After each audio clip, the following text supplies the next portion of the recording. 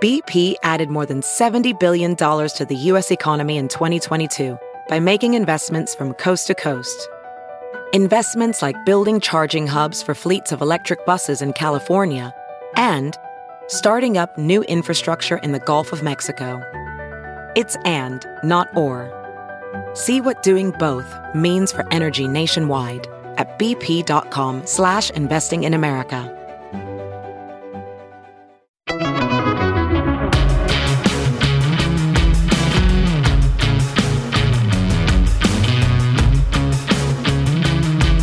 I'm Josh Hammer. Welcome back. We'll be joined shortly by Ben Weingarten. Ben is a deputy editor at Real Clear Investigations and all-around extremely knowledgeable person when it comes to China, the fight against wokeism, and all sorts of other topics. So we are very excited to bring on Ben for you shortly.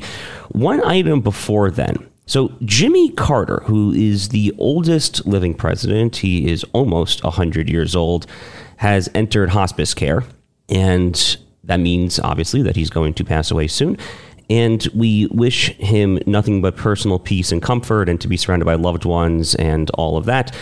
I am generally not a fan, to put it mildly, of people who go ahead and dance on others' graves. That is here, there, and everywhere a bad look, and it should be condemned.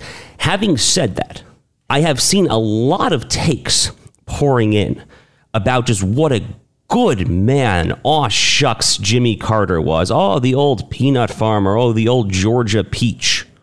A churched man who was a devout Sunday school teacher. I do not question Jimmy Carter's personal relationship with his Lord and Savior. I would never deign to do that. What I can do is remind you that when we are talking about Jimmy Carter here, we are talking about quite possibly the most vile anti-Semitic person to ever hold the office of the presidency. And I don't say those words lightly there. His stance on all things pertaining to the Israeli-Palestinian conflict in particular, during his presidency, but most prominently really well after his presidency, just over the past 15, 20 years or so, is not just wrong-headed. We'll unpack that just in a second here. It's not just wrong-headed, it is actually outright vile.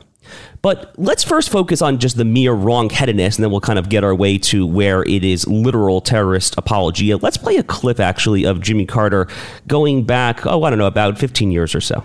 There's no doubt that within the occupied territories, Palestinian land, that there is a horrendous example of apartheid. Occupation of Palestinian land, the confiscation of that land that doesn't belong to Israel, the building of settlements on it, the colonization of that land, and then the connection of those isolated but multiple settlements, more than 200 of them, with each other by highways on which Palestinians can't travel, and quite often where Palestinians cannot even cross. So the persecution of the Palestinians now under the occupied territories is under the occupation forces is one of the worst examples of human rights deprivation that I know. So first of all, it is worth noting, and this does not make Jimmy Carter anti-Semitic, but he is simply wrong-headed, as are way too many people when it comes to this topic, all across the political spectrum for that matter, when he speaks of occupation of these so-called occupied territories. This is actually one area that I have written and spoken on at great length. People just don't know what they're talking about, actually, when it comes to international law and the law of occupation.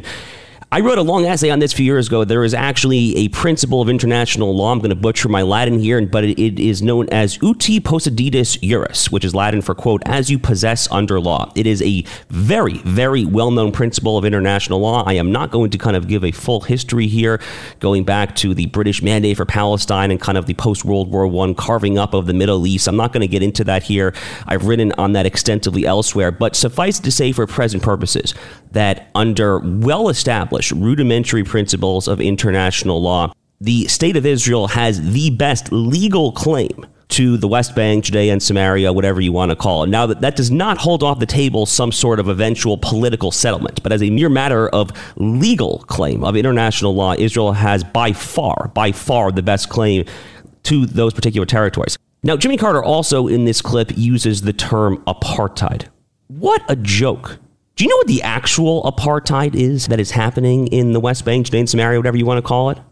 It's actually happening the other way around.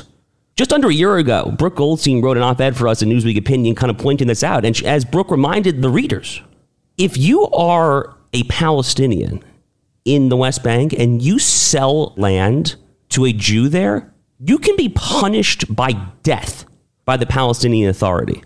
There actually is literal apartheid happening right now in the West Bank. It just doesn't work the way that Jimmy Carter thinks it does. It actually works the exact opposite way. And in fact, under Palestinian Authority, quote unquote, law, to the extent that we can even consider it law, someone who sells land to a Jew is considered, quote, a traitor to the religion, the homeland, and the people. Disgusting stuff. Absolutely disgusting stuff there.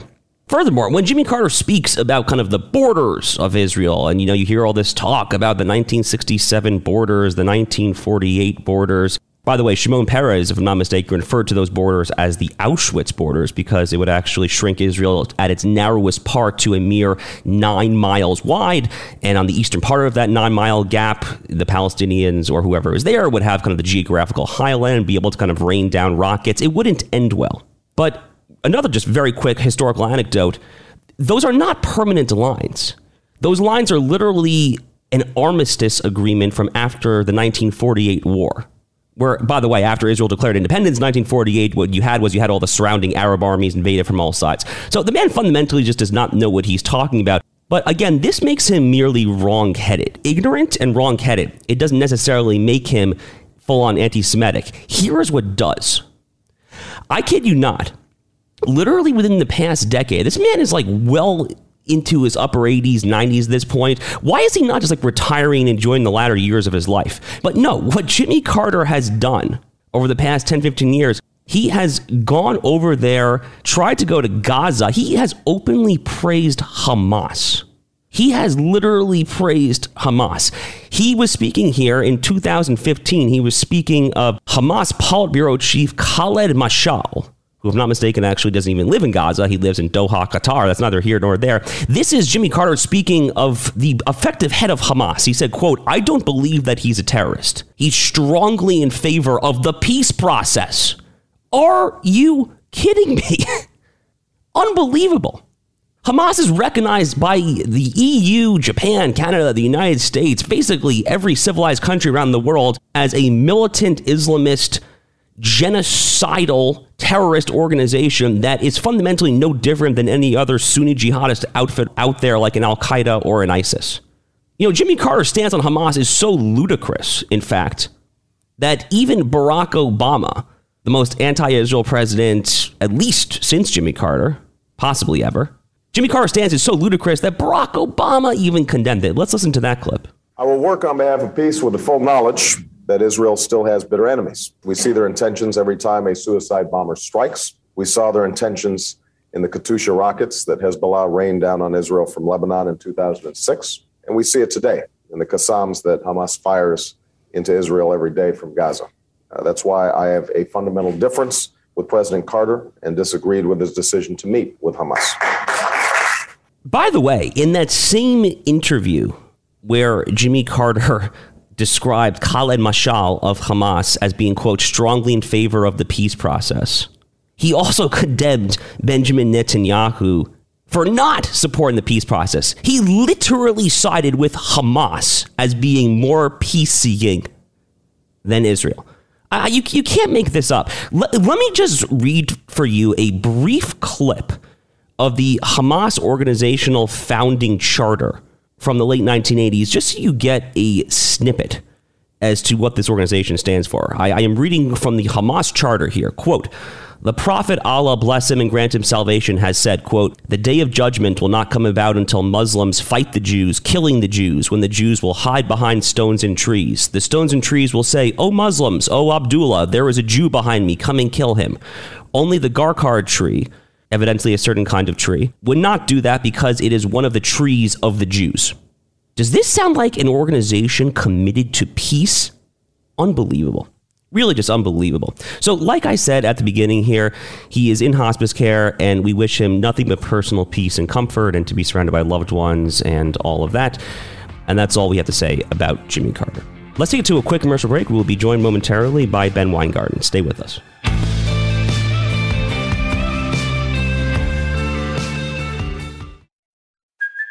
Hey, it's Kaylee Cuoco for Priceline. Ready to go to your happy place for a happy price? Well, why didn't you say so? Just download the Priceline app right now and save up to 60% on hotels. So whether it's Cousin Kevin's Kazoo Concert in Kansas City, go Kevin, or Becky's Bachelorette Bash in Bermuda, you never have to miss a trip ever again. So download the Priceline app today. Your savings are waiting. Go to your happy place for a happy price. Go to your happy price, Priceline. Welding instructor Alex DeClaire knows firsthand how VR training platforms like ForgeFX can help meet the demand for skilled workers. Anywhere you go look, there's going to be a shortage of welders. VR training can help welding students learn the skills they need to begin and advance in their career. The beauty of virtual reality is it simulates that exact muscle memory that they need. Explore more stories like Alex's at meta.com/metaverseimpact.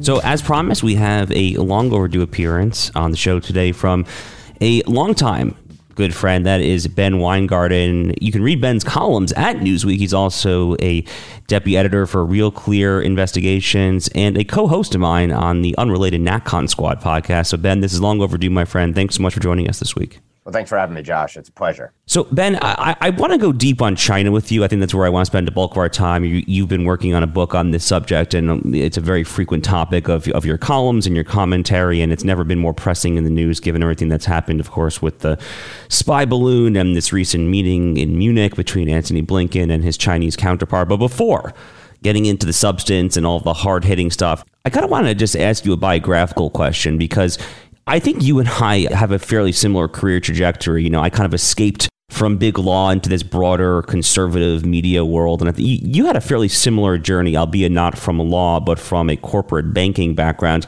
I'd be curious what exactly it was that got you into the full-time day-to-day fight. Was there kind of like a single moment that kind of got you in, or was it more of a slow process?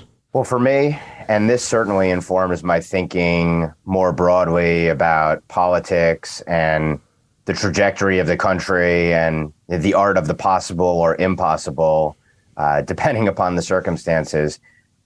Luckily, from my vantage point, I grew up in a political household where policy and politics were always the discussion at the breakfast table, the lunch table, and the dinner table.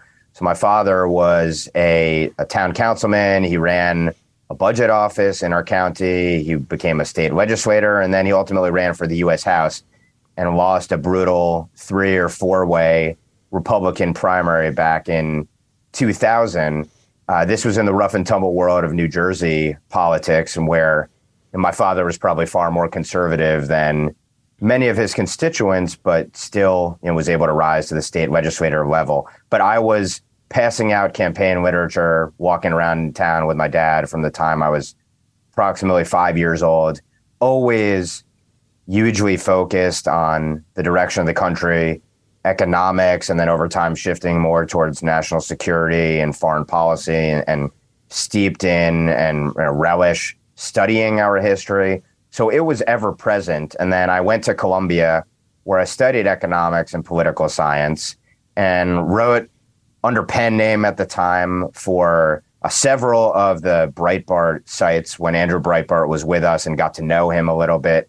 And basically, when I got out into the world, thought that I would pursue investment banking, particularly in bankruptcies and restructurings, because it combined sort of a qualitative and quantitative focus. There's a legal aspect, there's a financial analysis aspect. It felt like a liberal arts education in finance. And I thought I'd do that for a long time and then be able to, hopefully focus on politics, at a somewhat reasonable age. But essentially, I couldn't kick the bug. And after several years working in investment banking, I thought, if I'm not going to be exceptional at this, or I don't have the fire in the belly for it, before getting any kind of golden handcuffs, I better get out of this industry and focus on what I'm really passionate about. And that led me back into conservative media. So it was kind of ever present in my life. And I feel you've only got one life. You have to pursue what you're most passionate about. I hated the trajectory of the country under the Obama administration, which was sort of during the latter half of my college days. And then when I first got out into the world of high finance, and felt incumbent upon me to pursue what I felt I was put on earth to do, hopefully, which is to enter the battle of ideas and hopefully leave a better country for my kids and grandkids than the one that we've been lucky enough to inherit.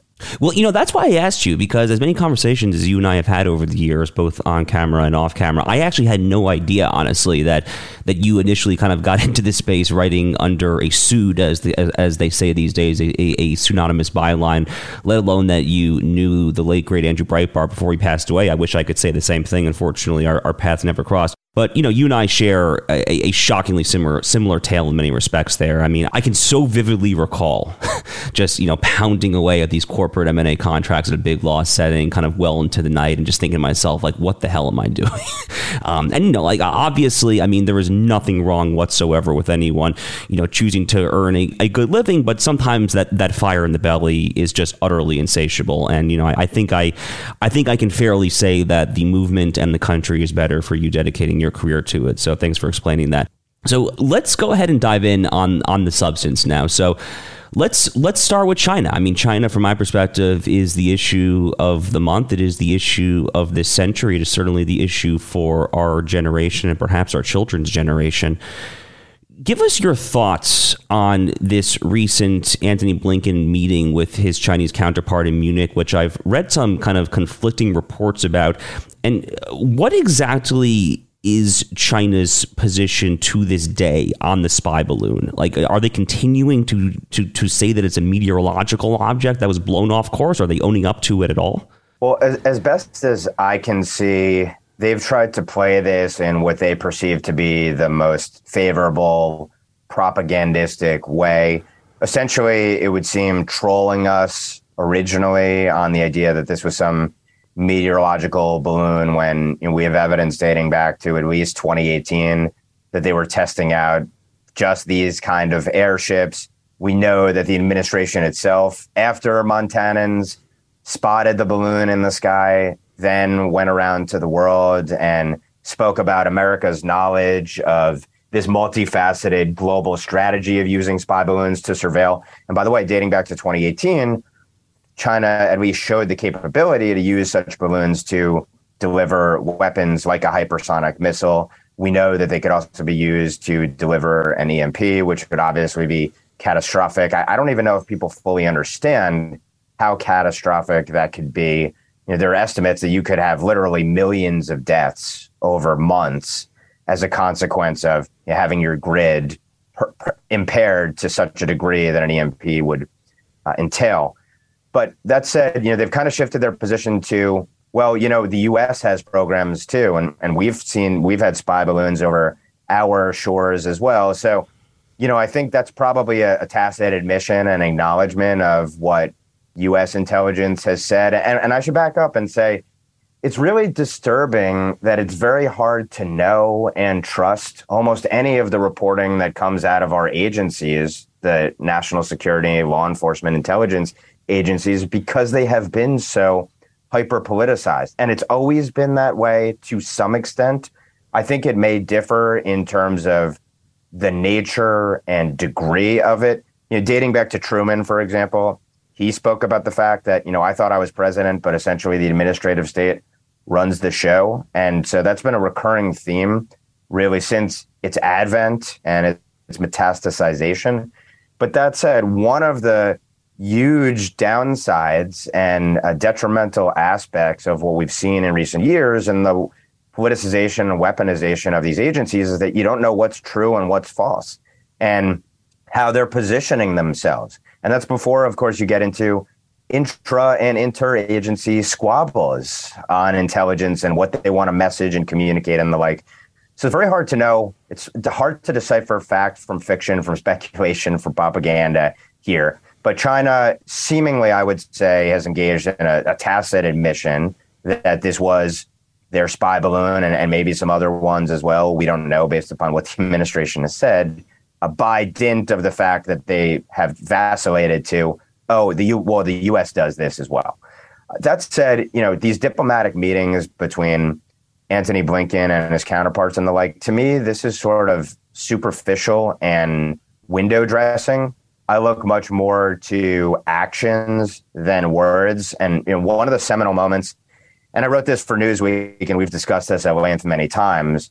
I said from the start, from the Trump administration and the 2020 campaign onward, that this would be, whereas for the Trump administration, I thought U.S.-China policy and reorienting that in America's national interest was the greatest achievement on the foreign policy side. And by the way, when I interviewed him, he actually disputed that. He wanted to tout some other achievements. But I thought, given the size, scope, and nature of the China challenge, that is by far the greatest challenge we face, and thus that the reorientation of that relationship was a seminal achievement for that administration. And the Biden administration has been boxed in to some extent because of the popularity of some of those policies. I'm thinking particularly with respect to tariffs. But another kind of leitmotif that we've addressed at length, the fact that the administration killed the China Initiative, which was the preeminent counterintelligence program trying to combat communist China's malign efforts here, while at the same time it was expanding, announced the DOJ was expanding its domestic counterterrorism unit, spoke volumes to me, not just symbolically, but substantively, about the fact that the real threat from the perspective of our administration and much of our administrative state is not communist China, it's American citizens who dissent from their rule. And that to me was a seminal moment. I think it perfectly illustrates the orientation of the administration. So I look at a lot of these diplomatic meetings and, kind of the niceties around them and such as more distraction than anything else. When the administration talks about, we're going to have a competitive relationship in some areas and a cooperative relationship in others, et cetera. How can you say that? You are dealing with an adversary that wants to be the dominant world power. You want to replace us as the dominant world power. You will stop at nothing to achieve it. You see how the CCP treats its own people. You can imagine how it would treat Americans were we living under the CCP's thumb. And so, the first principle would be, do no harm. Let's stop doing every possible thing that we do as a government in private society as well to empower, enable that regime, allow them to subvert us. And this administration has not done that. And that, I think, is the big takeaway thus far. And it was perfectly predictable because, as I've written at Newsweek and elsewhere, besides Joe Biden's compromise, himself and his family's compromise, the whole cabinet and most of the senior level officials have been longtime proponents of integration and engagement, which has served as the greatest influence operation of all time for the CCP. So it's extremely well said. And one other related aspect of this whole saga that is just immensely troubling to me, and you and I have also discussed this a little bit off camera, is from really what appears to be just a series of outright, fairly unvarnished lies that the administration has told the American people when it comes to this spy balloon in particular, perhaps the broader program. And I'm thinking in particular, I read a Substack post just last week from Eric Erickson, who was a recent guest on this show, and he was citing this paragraph from a Washington Post article. I'm just going to read it, actually. This is a paragraph from a recent Washington Post article about the Biden administration and its handling or lack thereof of the Chinese spy balloon. This paragraph in the Washington Post reads, quote, "The People's Liberation Army has sent spy balloons over Guam before, as well as Hawaii, to monitor U.S. military installations, officials have said. But the days-long flyover of the continental United States was novel, and it sparked confusion inside the Chinese government as diplomats scrambled to disseminate a cover story that the balloon had been blown off course while it was collecting innocuous meteorological data," U.S. officials said. So as Eric points out, there are at least 3 confirmed lies that we can discern from that very paragraph. The first is that the administration claimed initially that they didn't discover this balloon until it was over Alaskan airspace, specifically over the Aleutian Islands in southwest Alaska. Now they're saying we were aware of it from launch.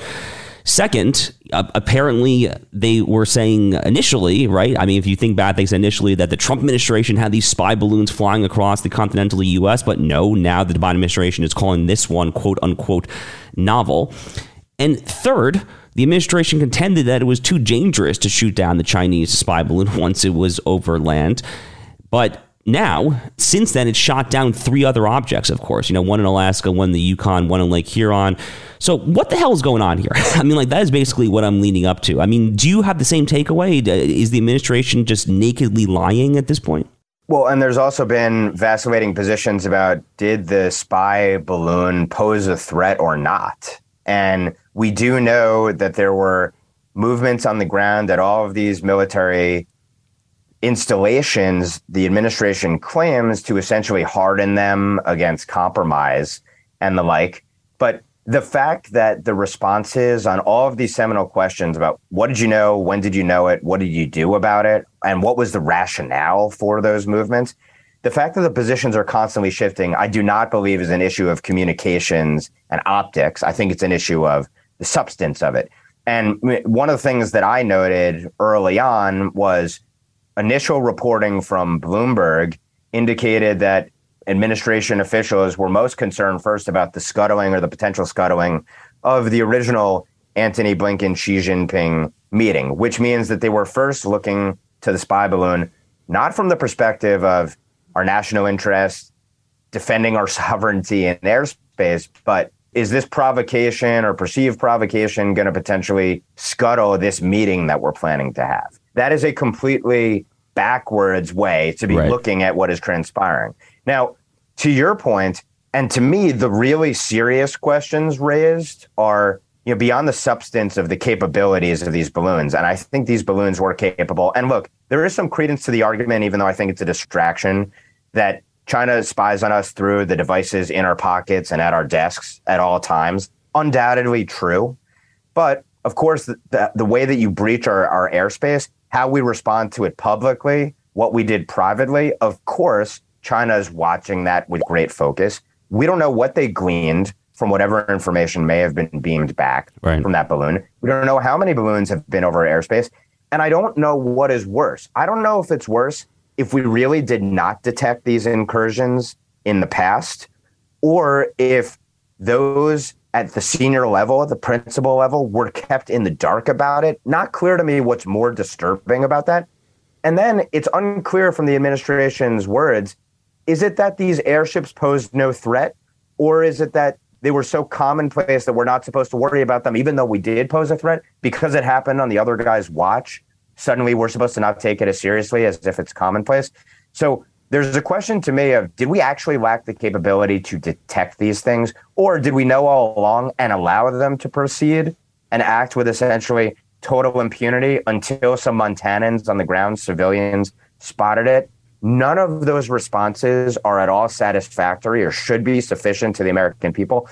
So I think it's a disaster almost any way you look at it. And then add on to it, and I'm no expert in debris recovery when it comes to aerial vehicles and then being shot out of the air. Was it the proper call to shoot down that balloon over the water where, as forces indicated, some of it might be able to evade kind of the search and rescue crew, not to mention sink to the bottom of the ocean?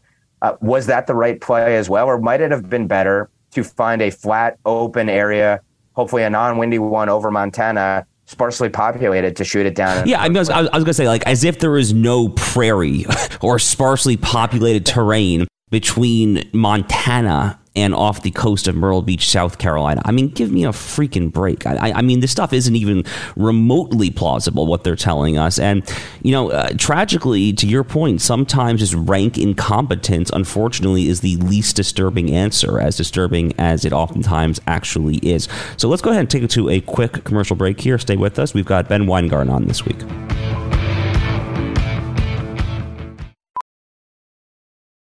VR training platforms, like the one developed by Fundamental VR and Orbis International, are helping surgeons train over and over before operating on real patients. As you practice each skill, the muscle memory starts to develop. Learn more at meta.com/metaverseimpact.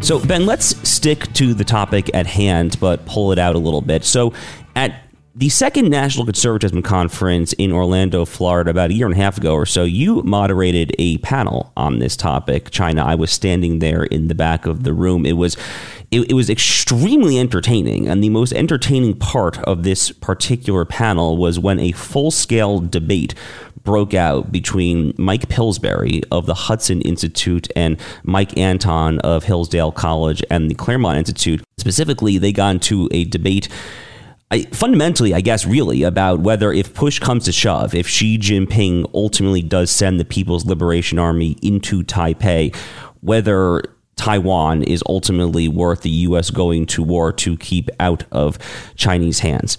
And this is very kind of black-pilled thinking, I guess, the very fact that we're even having this conversation. It would have been utterly anathema, I think, to a prior generation of conservative Americans. Certainly, there's no one in kind of the 1980s era kind of Reagan foreign policy establishment that would even kind of think to have these conversations, which I think was frankly kind of Mike Pillsbury's actual point in that exchange. Where do you think the U.S. itself stands? And I guess that necessarily means where you think the Biden administration stands, at least as of now, when it comes to that particular question. And what do you think the right answer actually is?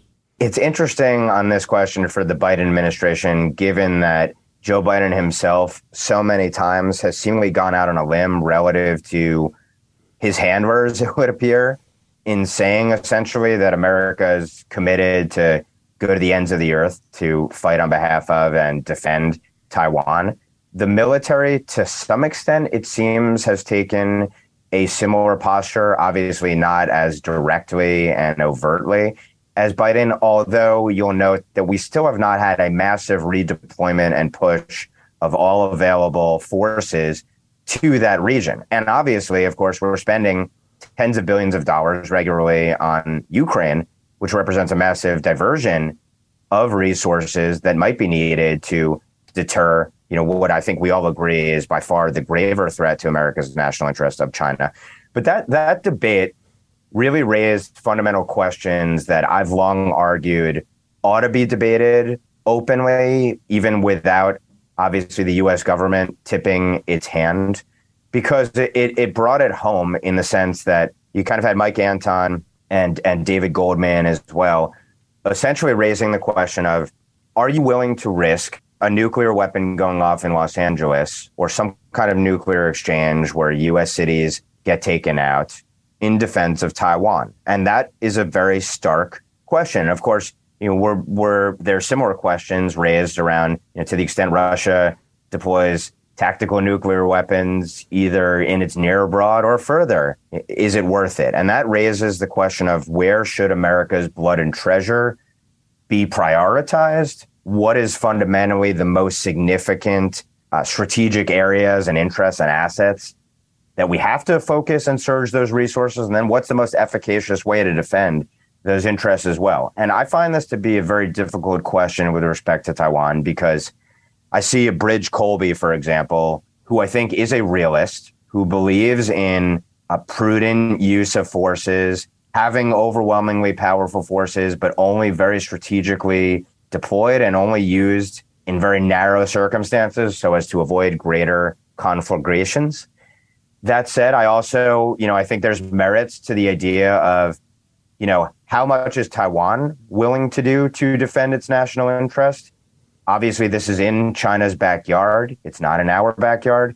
How cataclysmic would it be to the extent that incursion was successful, beyond obviously how devastating and terrible it would be for a beacon of freedom and a symbolic and substantive illustration of what a free China itself could look like? So you have to weigh all of these different factors.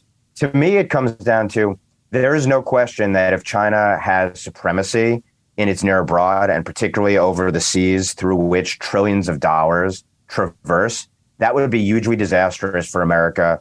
And to the extent it had a chokehold over that commerce, it would pose massive threats to our ability to function as anything resembling a free and independent society, to prosper and the like.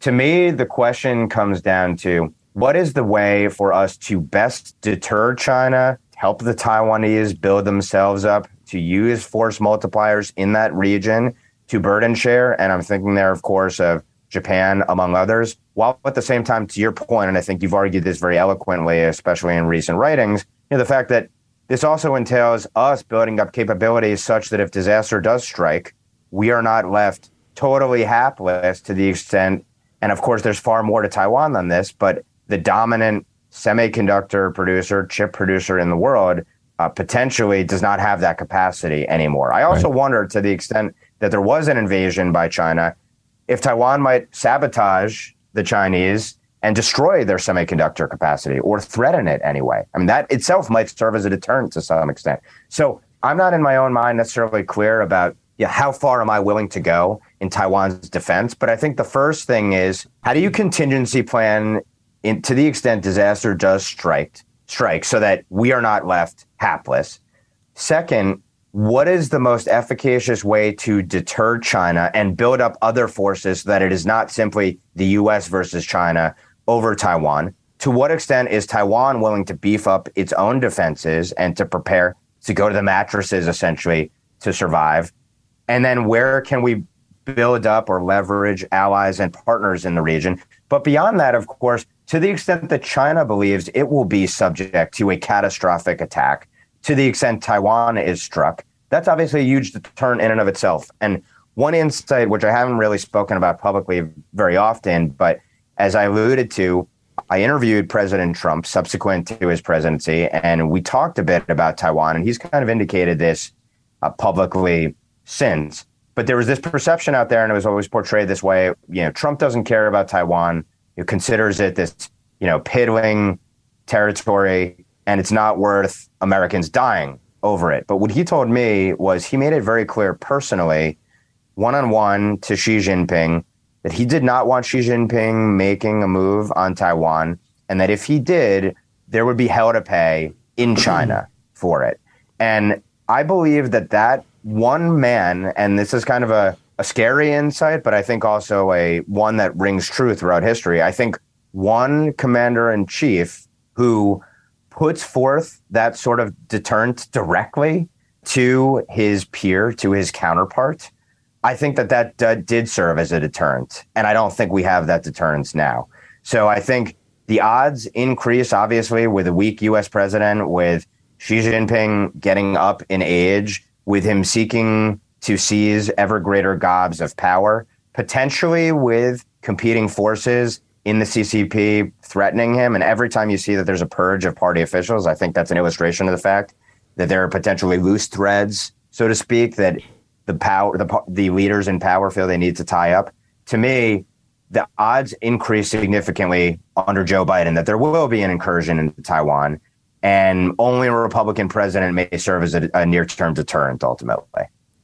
No, it's extremely well said. I mean, the model that I always come back to for foreign policy deterrence, including in this part of the world, and we've discussed this a little bit as well, Ben, is the Trump era Abraham Accords style of deterrence, to me, has to be kind of the best kind of national conservative, national populist kind of American, frankly, path forward. And what I mean by that is if you look at what the Trump administration did, obviously not by itself, but kind of working hand in hand with its allies, the Middle East, what it did when it came to the Abraham Accord is it brought countries that are not necessarily like-minded on a whole lot of issues together.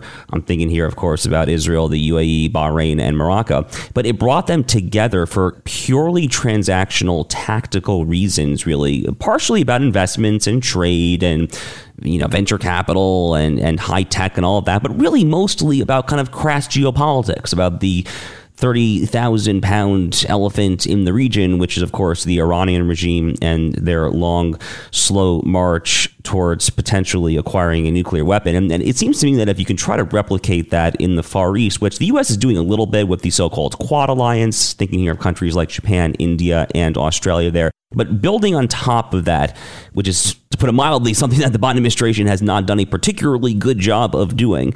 But, as you alluded to, you mentioned Japan. I have been a long-time proponent of Japan rearming itself. The psychology of rearming Japan is a very sensitive topic. I've actually been to Japan multiple times. I've spoken with Japanese there about this.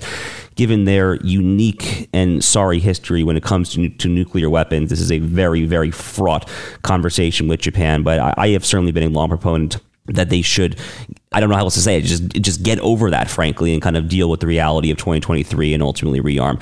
So, Ben, we're starting to run out of time here, but I do want to transition to a slightly different topic here in our main time. So, I think people might be remiss from this conversation kind of listening to it and thinking, oh, wow, Ben Weingarten, he's like a super smart guy when it comes to China and foreign policy and all of that. But you're not as well informed as you are on China. You're a generalist and you're extremely eloquent about all sorts of other issues. So I want to at least touch on another issue.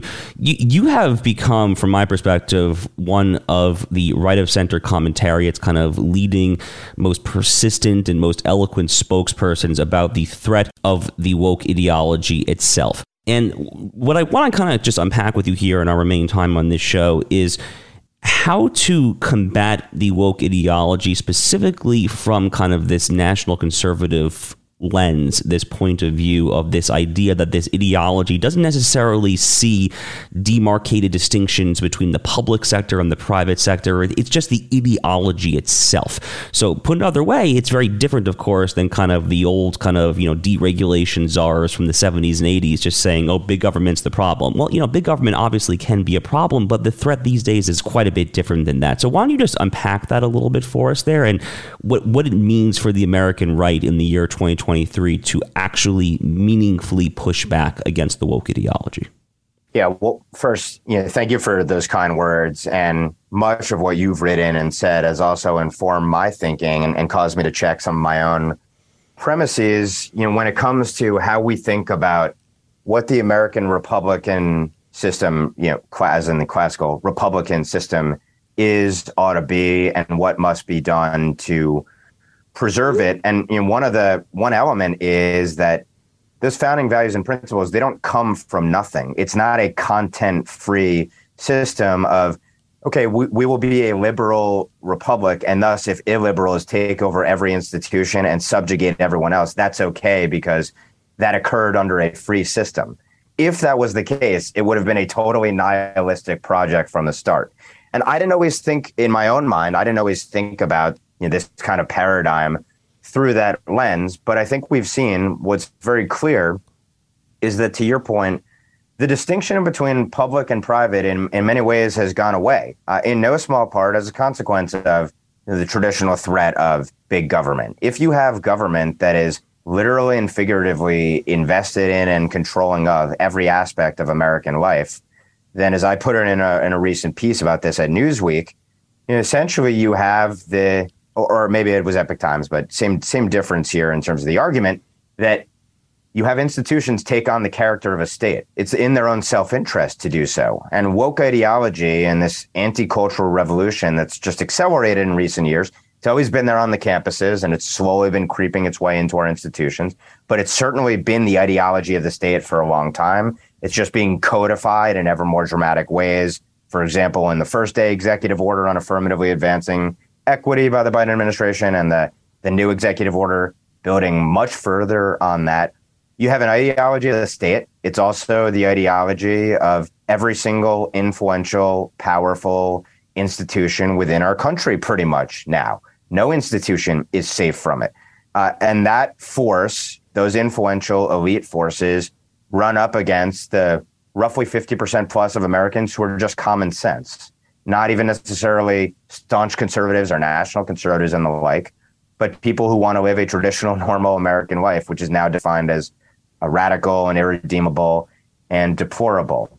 So what do you do in a war when your institutions have not only been totally subverted, but are working to hollow away the very foundations on which they grew in the first place? And obviously this is incredibly stark when you look at universities, which are supposed to be institutions that allow for human flourishing by permitting the debate of ideas and developing people intellectually and the like. And they've gone completely against academic freedom and notions of academic freedom, but of course in the state as well, which is, looks more tyrannical by the day. And, our system looks more fascistic, quite frankly, by the day in terms of private enterprises, putatively private enterprises, which of course are hyper-regulated by the state and conferred all sorts of privileges and benefits by the state, essentially acting as state agents, not only with big tech and TV providers and the like, but payment platforms and far beyond that in every single aspect of our lives.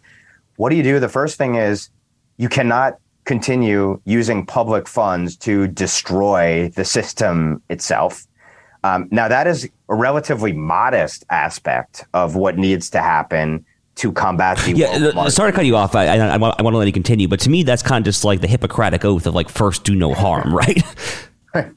Right, and that the fact that is considered radical, at least in terms of practically a radical position, tells you how far behind we are in defending the country. And one of the reasons I'm so focused on this, by the way, is that I don't even think we're going to get near combating China to the extent we don't get our own domestic house in order. China is like far removed from the fundamental problems that we have here, because ultimately, at the end of the day, it comes down to America, I believe, always will have the capacity or the capability to achieve tremendous things, to flourish on this earth. But if we do not have the will, and not only not the will, but if we believe that we are an irredeemable and deplorable country and that thus we have to tear down every single institution, or if a cynical ruling elite believes it's necessary to propagate that view, to usurp ever greater power while the country fails, that's obviously untenable. So the first thing is stop funding it. Then the second thing is, what do you want to replace? And not only stop funding it, but expose it for all to see.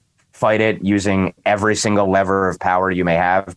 Obviously, we have these fights going on. This is a microcosm of this within colleges. Should boards of trustees at colleges be able to use their prerogative of oversight and power to, even in North Carolina, just set up a school that promotes civic life? And that's causing a huge uproar there. Obviously, in Florida, we have a far wider and more ambitious set of reforms that are being contemplated for state institutions. But obviously, you start with the lowest hanging fruit, which is using your funding powers, using your oversight powers, using the powers that the state has over state institutions, not to further and promote those policies or institutions that are very undermining of the interests of the states themselves. That's the first thing. And then the next part of the motto is, how do you put in place something better and something that actually achieves what we believe to be, as you've described it, essentially the common good? How do you further the common good? I pray that we get to the point of having those debates over how do we wield power, and not only just in those public institutions, but also how do we actually foster a culture so that private institutions of their own volition do not need public power to be wielded in order to defend the actual bases of those institutions. I pray that we get there, but obviously it's a huge project just to get the point of, okay, let's use government power to get back to what the country ought to be about, because the other side will use government power to the nth degree. And there's no issue of tit for tat when the other side is doing it. And this is the reality. So, right. For those who are uncomfortable about that, the fact of the matter is a government can't serve the purpose of destroying itself. So you better combat that, because this is existential. And the Constitution is not a suicide pact. And there's nothing unconstitutional about using public institutions to actually benefit the public. And when the other side is doing it to engage in ends that are ruinous of the republic, it's incumbent upon you to defend it. So I think that's a starting point. And we could have huge debates about ultimately then what is the role of the state after it's fought back and assault on these very values and principles. And we will have a robust debate between libertarians and national conservatives and traditional conservatives and others. And that will be a robust debate, and I'll look forward to having it. But we won't even get there to the extent the institutions are totally perverted and subversive of the very basis that allowed them to spring up in the first place. Extremely well said. I mean, to me, and you said this with that wonderful quip from the middle of last century, this line that the Constitution is not a suicide pact. Similarly speaking, I mean, the American Republic, is not an experiment in values neutrality. I mean, the idea that the people who founded this country, who refounded the country, to kind of use kind of Claremont Harry Jaffa phraseology, in the 1860s with the 14th Amendment and all of that. The idea here that our constitutional order and our public life in general would necessarily be morally neutral between various conceptions of the good, the common good, as you just phrased it there, between the excesses of the woke ideology, the Ibram X. Kendi critical race theory garbage, the gender ideology garbage, the idea that we would have to be morally neutral in our laws and our policies, our rhetoric, all of the above, between that and a much sounder conception, that which was embodied by the great John Adams when he famously said that the Constitution was only made for a moral and religious people. It is wholly inadequate for any other. The idea that we would have to be neutral between these various conceptions that might yield the good is just utter bunk. And I do retain some cautious optimism that people on our side are slowly waking up to it. So, Ben, we're really just about out of time here. I want to get you out, though, on a total curveball of kind of a final question. So you mentioned that you grew up in an intensely political household. You are a New Jersey native. The Garden State is politically interesting to me insofar as it is a not negligible number of electoral college votes. And there are some signs of life, actually. The 2022 gubernatorial election there was very close.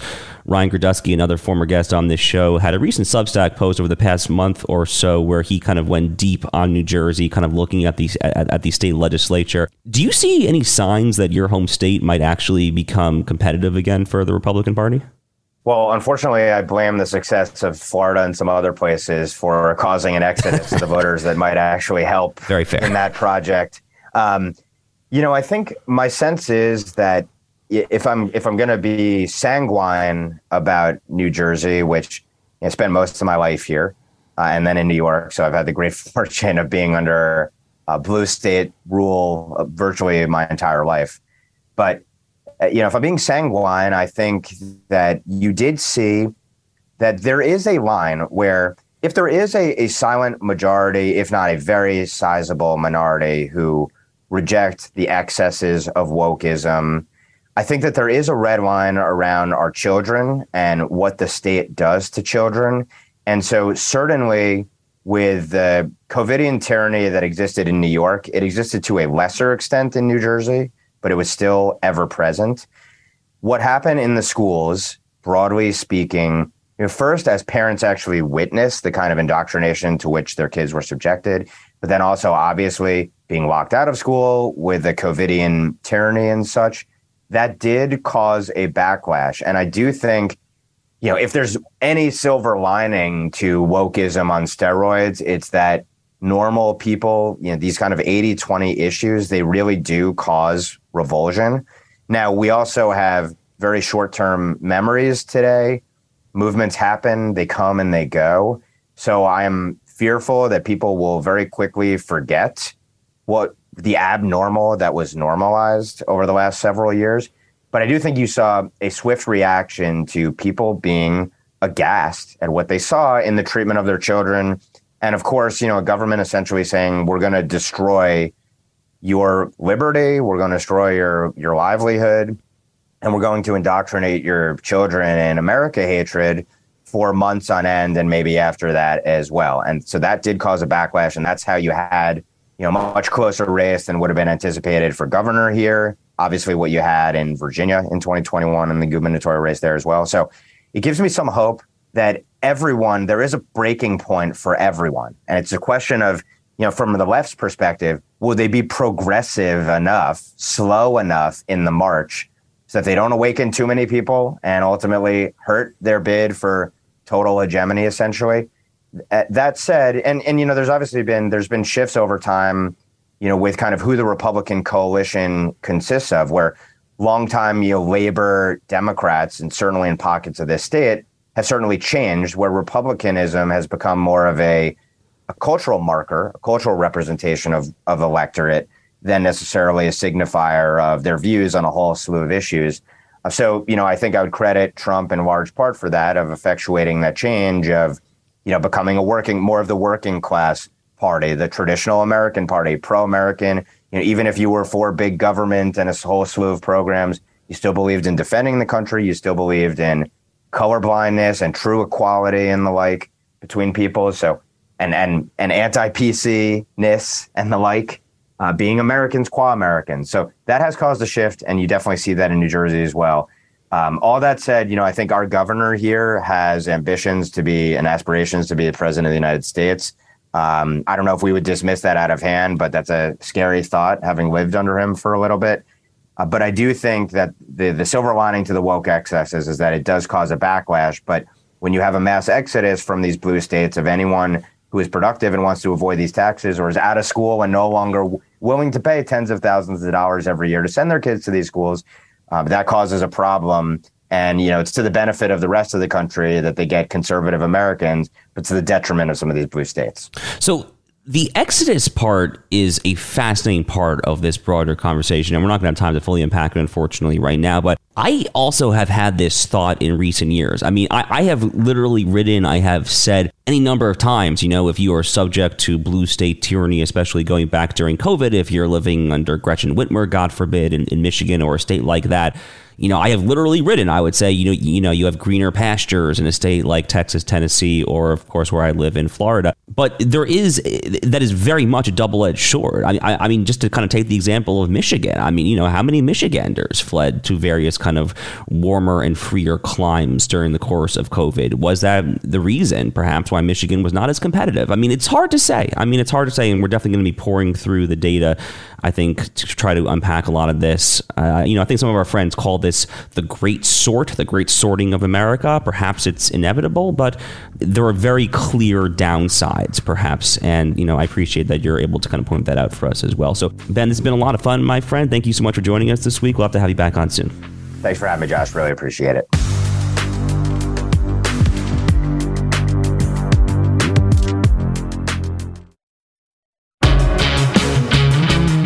So really great conversation there with Ben Weingarten. As the case may be, we have a lot of great conversations, and actually there's going to be a lot of changes to the Josh Hammer Show coming up. So to the extent that you are not already doing so, you have to go ahead and subscribe. Subscribe on Apple Podcasts, Spotify, wherever you are getting your podcasts. We do depend on the algorithms for you to literally subscribe, and most important, go ahead and leave that review. Write it down. Don't just give us a 5-star rating. Go ahead and write down the review. Again, that is just how the algorithms work. But if you like what you hear, just another reminder here, I've got a weekly newsletter out called the Josh Hammer Report. You can find that at newsweek.com/newsletter. We just rolled that out a couple months ago, so that's going to be getting bigger and better than ever as well. And we have a lot of good stuff coming up for you, and we're just very excited to share with you. But for now, we hope you enjoyed this conversation with Ben Weingarten, and we will see you next time. After being a staple in American media for over 90 years, Newsweek now brings you an exceptional lineup of podcasts. The Debate. They'll recognize how these policies aren't working. They'll feel the pain and they'll change their behavior. The Josh Hammer Show. Restore the principles and the political paradigms of the American founding. The Crystal Knight Show. Just because officers are black doesn't mean that the policing system still isn't inherently racist. Fast Women. Chevy's actually doing really well, and Honda's really not. Wow. It's like the opposite of most people's perception of them. It is. The Parting Shot. Every year when the new nominations are announced, I get this excited, nostalgic feeling, and it brings out that little kid in me who just loved movies. The Royal Report. Harry and Meghan's head of comms has announced they now move forwards to their kind of future outside the royal family. Newsweek Podcasts. New episodes drop weekly. Download or listen now at newsweek.com or wherever you get your podcasts.